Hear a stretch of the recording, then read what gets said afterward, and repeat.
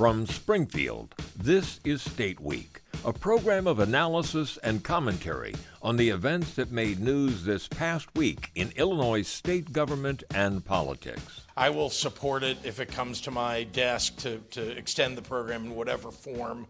I can't imagine it would show up in some form that I would be unwilling to. But again, the reality is that the legislature needs to go through this process, and I've said that from the very beginning. That's Governor J.B. Pritzker. In an appearance on Thursday, he seemed to indicate an openness to extending a private school tax credit program. Teachers' unions, they're not pleased. That issue and more could come up in the fall veto session. It's set to begin next week, and we'll preview the session and talk about some other items as well here on State Week. I'm Sean Crawford in Springfield. Our panel includes Charlie Wheeler, Professor Emeritus and former Director of the Public Affairs Reporting Program at the University of Illinois Springfield. Charlie's also been a longtime State House reporter and observer. And with us this week, Alex Degman. He covers the State House for Illinois Public Radio stations. Alex, great to have you back with us again. Hey, thanks for having me, Sean. So, Alex, I'll start with you. It's what is known as Invest in Kids. That's the name of this program. It provides tax credits for parents whose kids go to private and parochial schools, and about 10,000 roughly take advantage of this, but it is set to expire soon. And a lot of people want it to continue. I mentioned that teachers unions, they want it gone. So it's a hot button issue, and the governor certainly turned up the heat a little bit this week as well. It seems going into the session as though this is going to be something that's going to get some discussion. Yeah, and this is something that has been percolating really since this year's spring session, especially a lot of people whose constituents benefit from this program that, as you mentioned, is basically a tax credit. And the idea is whether this is going to be extended by the end of the year, and we're getting a little bit close to that time now. Now, the issue is how that's going to be expanded, in what form, and what that's going to look like. And the governor's talking in Champaign about putting it on the legislature to do this. It's not surprising that this is what it's come to, because I feel like the governor is taking a lot of heat, as you mentioned, from both sides. He's taking heat from the teachers unions, as you mentioned, who think that this is just another way to not necessarily disinvest in public schools, but it's certainly not helping. And they're putting heat on him, and yet the Republicans are also putting heat on him because this is very helpful to them. So what he's done now is essentially put it in the legislature's court. Charlie, this has been a topic that's been around a long time. People who pay a lot of property taxes in some areas and say, well, we're supporting public schools this way, but we want to send our kids to a private school, a parochial school. They want some type of tax break, almost a voucher type program.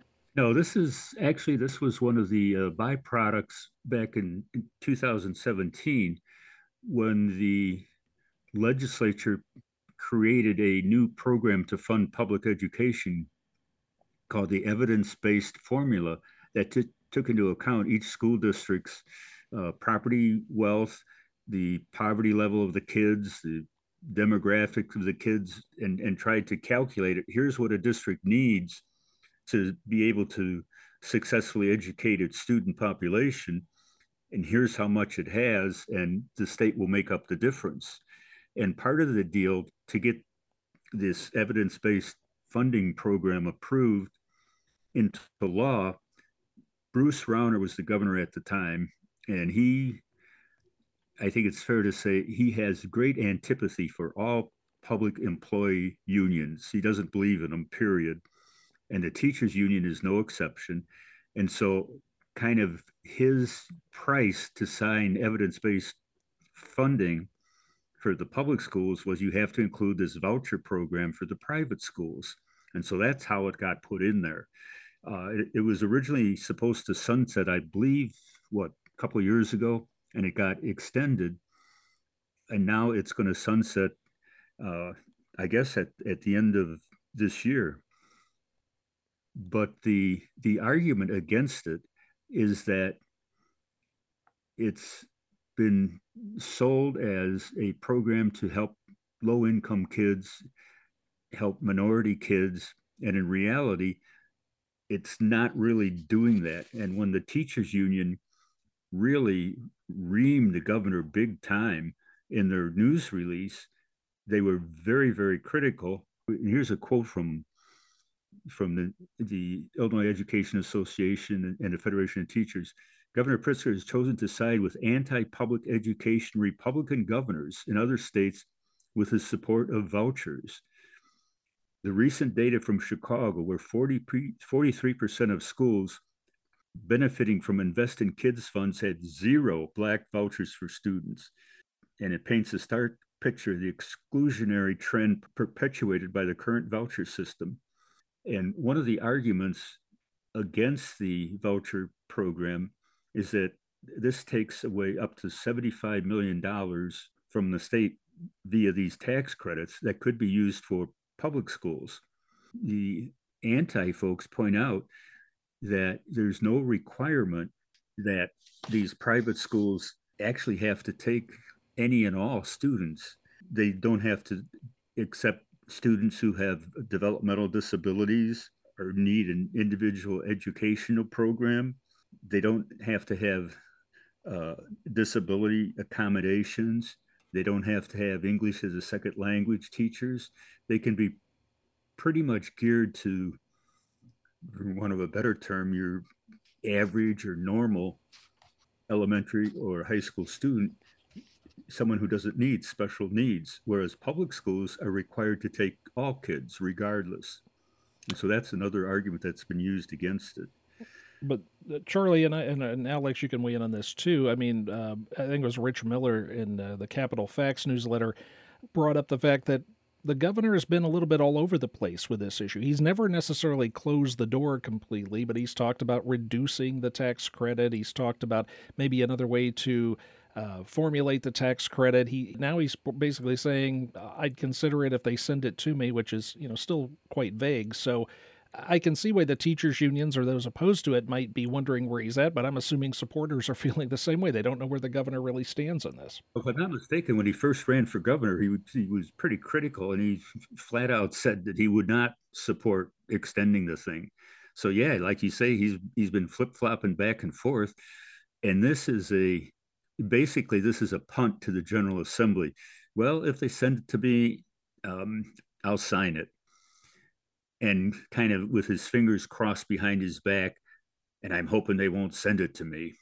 And Alex, what's the likelihood, do you think, that could happen, that maybe something gets brought up, gets discussed and debated, but doesn't quite make it through the General Assembly? I mean, certainly the leaders they side a lot with the public school teachers in the state and the teachers' unions.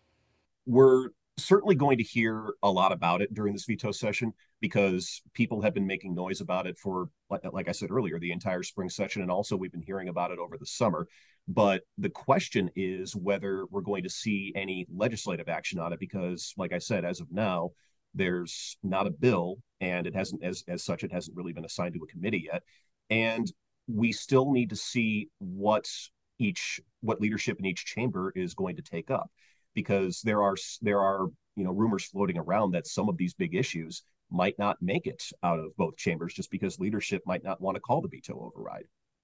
I'm thinking that Speaker Welch and Senate President Don Harmon would just as soon not have to deal with this. And the reason is because, on the one hand, progressives are very much against what they consider these basically vouchers to allow folks to send their kids to religious schools that will not take all students. And on the other hand, you have some of the more moderate conservative Democrats, particularly some of the Chicagoans, whose constituents would like this very much.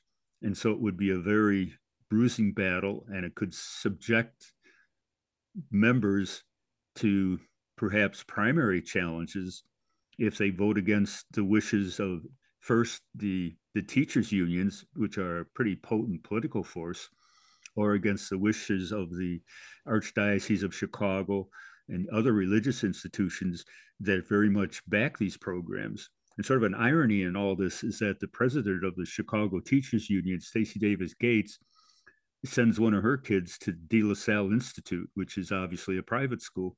She said, if I recall correctly, her explanation was that he's very much wants to be involved in soccer, and De La Salle has a very strong soccer program.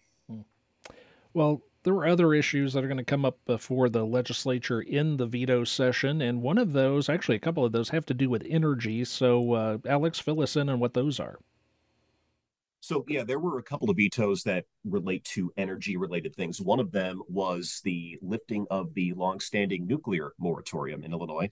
That's been in place since the 80s. And that was at a time when there was a lot of uncertainty around nuclear safety. We had Three Mile Island, we had Chernobyl. So there were a lot of people that were questioning that. But now, fast forward to 2023, and we've got some new mandates that have to make Illinois move away from certain sorts of power production like coal and natural gas and things like that. So, given that, there are some folks who don't believe that solar, wind, and other things like that are going to meet the needs of Illinois moving forward, especially if they're going to move to so called cleaner energy sources. So, this was a bill to just basically lift that moratorium. Originally, it was written to allow small modular reactors as the state starts to explore this as potentially a viable option. The problem, though, is that Governor J.B. Pritzker um, didn't like it when the bill was changed to allow advanced nuclear reactors. The reason that he vetoed it, he said, was because an advanced nuclear reactor is kind of vague. That opens the door to building these larger things that perhaps we're not ready for. So he had to veto the bill outright. This angered some people. He's been doing a pretty decent job of angering people that side with him on certain things and other things. But the main thing that they seem to be upset about is that this is something that they think is needed, and it didn't really leave a whole lot of room for negotiation. So, what the sponsor of the measure said, State Senator Sue Rezin, is that she's immediately going to file to override it. But what I'm hearing is that there's also, in case that doesn't happen, because as I just mentioned, there doesn't seem to be a lot of appetite to bring up certain bills in certain chambers. She has introduced a new piece of legislation that would possibly be more beneficial to the governor, or might be a little bit more up his alley, and puts the language about small modular reactors back in there. So, of all the things that could come up in the veto session, this is one of them that is, still too soon to say, I guess. Yeah, and Charlie, I mean, just we can talk about more about this bill, but when it comes to vetoes, I've always found it too that sometimes the legislature, it depends on who it is in charge of the legislature and what party the governor belongs to, but sometimes they don't want to, and this is a broad term, but embarrass the governor by overriding a veto. So maybe it's simpler to just craft a new bill, bring it up for a vote. Maybe the governor will go along with it. They can all save face that way, but that seems to happen many years, doesn't it? Yeah, it does. But I think, as Alex was pointing out in this particular case, the governor is very much in favor of lifting the longstanding moratorium on any kind of new nuclear development in Illinois. But he didn't like the way the bill that the legislature sent him was drafted. The definitions were too vague, and he pointed out in his veto message this could lead to the kind of large scale nuclear developments that we've had to bail out in recent years in places like Clinton and Byron and in the Quad Cities.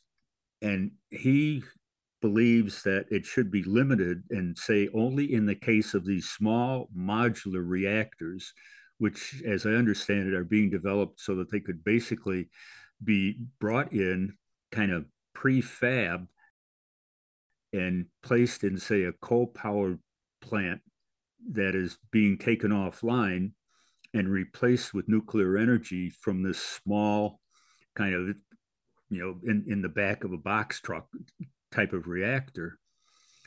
And so the bill that I believe Senator Risen is filed would make it clear that this moratorium would be lifted only for these small modular reactors. And the bill would also require that the Illinois Commerce Commission would have to certify the installation and the operation that this is safe. And those changes, I think, would satisfy the governor, at least address the points he raised in his veto message. And so my guess is that the override won't go anywhere. And instead, Senator Rezin will push this kind of modified bill, and it'll pass pretty easily, and the governor will sign it. You're listening to State Week. I'm Sean Crawford in Springfield. Our panel includes Charlie Wheeler and Alex Stegman with Illinois Public Radio. Well, there was also some news this week, Alex, that came out regarding a health care program for undocumented residents, especially those who are a little bit older. This has come up many times as far as the cost of this program, whether or not the state can afford it. Yeah, so we knew this was coming, but it still was a little bit of a blow to people who support the Healthcare Benefits for Immigrant Seniors program, or HBIS. The state essentially announcing this week that they're about to hit their enrollment cap that they set back in the summer when the budget was approved. They said that the program that covers undocumented residents and some green card holders 65 and older is about to hit 16,500 enrollments. That's going to happen within the next couple of weeks. So they are pausing enrollment in that program as of November 6th. And this came after we heard news in July that the newer program, HBIA, Health Benefits for Immigrant Adults, that covered people aged 42 to 64, was already out of money, and they couldn't accept any new enrollees after July 1st. So that just continues the conversation that's been happening for a while, that these programs were not they weren't properly budgeted for. They just did not anticipate how important these programs were going to be to so many people and how popular they would be. So they're still trying to figure out how to make this work. Now, the November 6th deadline is it is a hard deadline, but if you are enrolled in either program before November 6th, then you will be covered. And if you're already enrolled as of November 6th, the coverage is still going to continue. So this isn't something that is going to come up legislatively in veto session, but we might hear conversations about how to better fund this program, how to maybe differently fund this program, or whether it's entirely viable at all. Charlie, you've talked about this on the show before, but a lot of people may say, well, what the heck? These are undocumented immigrants. Why should the state have to come up with this money? But there are reasons for this. Yeah, and I think part of the reasons why people support it, if you look at it kind of rationally with the emotion out of the way, that, well, these are not us, these people are them, is that in this country, if I get sick and I have some life-threatening condition, a hospital has to admit me and has to stabilize me and take care of me, regardless of whether I'm a U.S. citizen, a citizen from Ukraine, a citizen from Venezuela, a citizen from, the moon, and they have to take care of me. And it doesn't matter whether I have insurance or not. And if I can't pay, the hospital basically eats the cost and does that by spreading it among everybody else. Now, the argument is, by providing health insurance coverage for these folks, ideally, when they start to feel sick, they'll go to see a doctor. They won't wait until they're on death's doorstep to do it. One of the things that also was supposed to occur and hasn't happened yet, the state was supposed to institute co-pays. And originally they were supposed to start on July 1st. And I think the co-pays were something like $250 for inpatient hospitalization, $100 for emergency room visit. But the what would you say, the rulemaking process to actually draft the language has been stalled. And the administration says that they have to carefully draft the rules to implement these co-pays to make sure that they don't jeopardize the federal matching dollars that hospitals can get and the state can get for Medicaid programs. And now they're thinking that they won't really have the rules ready to go much before January 1st. And so that's been another hitch. And what happened was, as Alex indicated, the General Assembly knew going into the budget making process that there wasn't going to be enough money to cover the costs of these. I believe we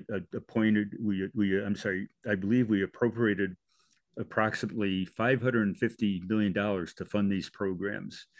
And the most recent update says that actually they're going to cost $831 million. And part of it was the legislature said to the governor, okay, well, you take steps to bring these costs into line. One of the steps, as Alex indicated, was setting cutoff dates to participate, and the other was this co-pays. And so my guess is that we're going to overrun the budgeted amount, and then the question is what happens. Well, let's stay on the immigration issue because, Charlie, you were talking about this before we went on the air. There was a move by a group out of St. Louis to go to Chicago and kind of discuss the possibility of some of the migrants who have arrived in Chicago. And, of course, the city's having trouble finding where to house them, about moving them to St. Louis. Maybe some other cities would be interested in that. Yeah, there was a story reported by WBEZ this past week that a nonprofit outfit called the International Institute of St. Louis had sent a emissary to Chicago to look into the possibility of having some of the migrants that are in Chicago being resettled down in St. Louis.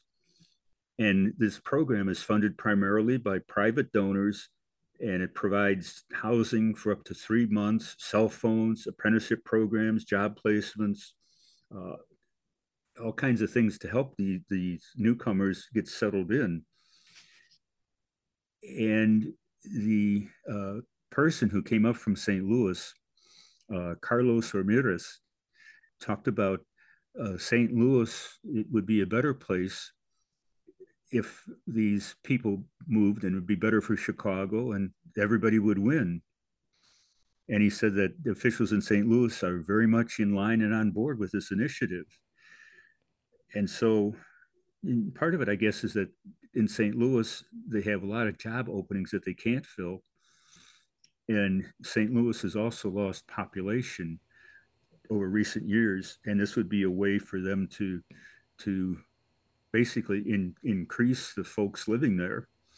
And somebody remarked, kind of offhandedly, well, maybe one of these Venezuelans in Chicago is a baseball player and the Cardinals could sign him. Alex, you're a former St. Louis resident, worked there for a long time, so you have a pretty good handle on some of the issues within that city. But your thoughts on what's going on with this issue? Yeah, I mean, St. Louis's population loss is not really a shock to anybody. It's not really a surprise to anybody. St. Louis has been losing population for a while, and while resettling migrants is not going to reverse that, it is going to be a really good economic jolt in the arm, I suppose, because if you look at the history of what St. Louis has done to help migrant populations, especially refugees who are fleeing war-torn countries. I mean, St. Louis right now has an incredible Bosnian population. There's an entire section of town that is just Bosnian restaurants and families living in this general area. And they also helped resettle about, I think, 2,000 Afghan refugees when the Taliban came back in and took back over. It was really fun to, as a reporter, to go down to the Arch grounds and seeing these 11, 12-year-old Afghan kids playing soccer under the arch. And that's the kind of image that St. Louis wants to project. Even though we are in Missouri, and St. Louis and Missouri don't always see eye to eye on everything, they want to be seen as a welcoming city, and they know what diverse populations can bring, and they know what good that can do for the city. Because, generally speaking, the Latino population, the Spanish-speaking population in St. Louis overall is not very large. I think the last census showed it was only about 5% or so. So this would be very good for them, and the International Institute has a very good track record of helping folks like this. Let's go to our notes from the field. And Alex, I'm going to stay with you. You've been looking into an effort to unionize legislative staff. What's the latest with this? Well, the Illinois Legislative Staff Association has been holding a series of town halls over the past few days. And they tell me that the general mood right now is pretty positive. Overall, members are very happy to see that this is in legislative form finally, and that it has been assigned to a committee. They're scheduled to hear it in House Exec, which that's good news for them. However, there are some changes that they would like to see. Mainly this just comes from the fact that organizers are telling me that the bill that's before them now is kind of boilerplate language. California is attempting unionization efforts for legislative employees. So is New York. So they think that we could do a little bit better. We, meaning Illinois, collectively could do a little bit better on this bill. For example, it has an effective date of 2026. For them, that's a non-starter. There are strike provisions in the bill that they don't necessarily like that tells them how much advance notice they need to give their managers before they strike and when they can strike. Also, that's just kind of weird for them because that defeats the point of labor action, they think. And then severability clauses, they would like the entire contract or not the contract. They want the entire bill to have a severability clause in case one part of it's found unconstitutional, then the entire bill isn't ruled unconstitutional. So whether this is going to make it into an amendment remains to be seen, because at this point, I'm not sure if Speaker's staff has seen or considered those changes. I'm told that the Illinois Legislative Staff Association has sent suggestions to the Speaker's office over the past couple of weeks and have not gotten a response. But the Speaker's office, a spokesperson tells me that the Speaker is open to changes, open to amendments, and that is why he filed it weeks before veto when he did. Okay. And Charlie. This is a note from the field for all of you statistical nerds out there like myself. We talked about the fall veto session. Well, that's kind of a misnomer. And the reason I say that is the legislature, when they left town at the end of May, had introduced 6,687 bills. 567 of them made it to the governor. Out of those 567, there were a total of 7 that actually had some changes. The governor either vetoed or amendatorily vetoed, where he said, if you include this language or take this language out, I'll approve it. And so the bottom line is that of the 567 bills sent to the governor, 561 of them became law. The fact that we have a veto session where there's basically going to be only 2 or 3 bills that are actually going to be considered dealing with, quote, vetoes, as I said at the outset, I think it's kind of a misnomer. I've always tried to refer to it as the fall session. Just about every year, the most significant news coming out of October and November has nothing to do with vetoes. It's with bills that have been languishing and that get moved, like what Alex said with the unionization bill. That's obviously not a veto, but that could be a very significant piece of legislation that emerges over the next 3 weeks. All right. Well, we'll see what happens. The fall session set to start next week. That's all the time we have for State Week. Our panel included Charlie Wheeler and Illinois Public Radio's Alex Degman. Find our show where you get your podcasts through the NPR app and at nprillinois.org. Just look for State Week and join us next time. I'm Sean Crawford. You've been listening to State Week, a program of commentary and analysis of events in Illinois state politics and government. State Week is produced in the state capital by public radio station NPR Illinois. This is IPR, Illinois Public Radio.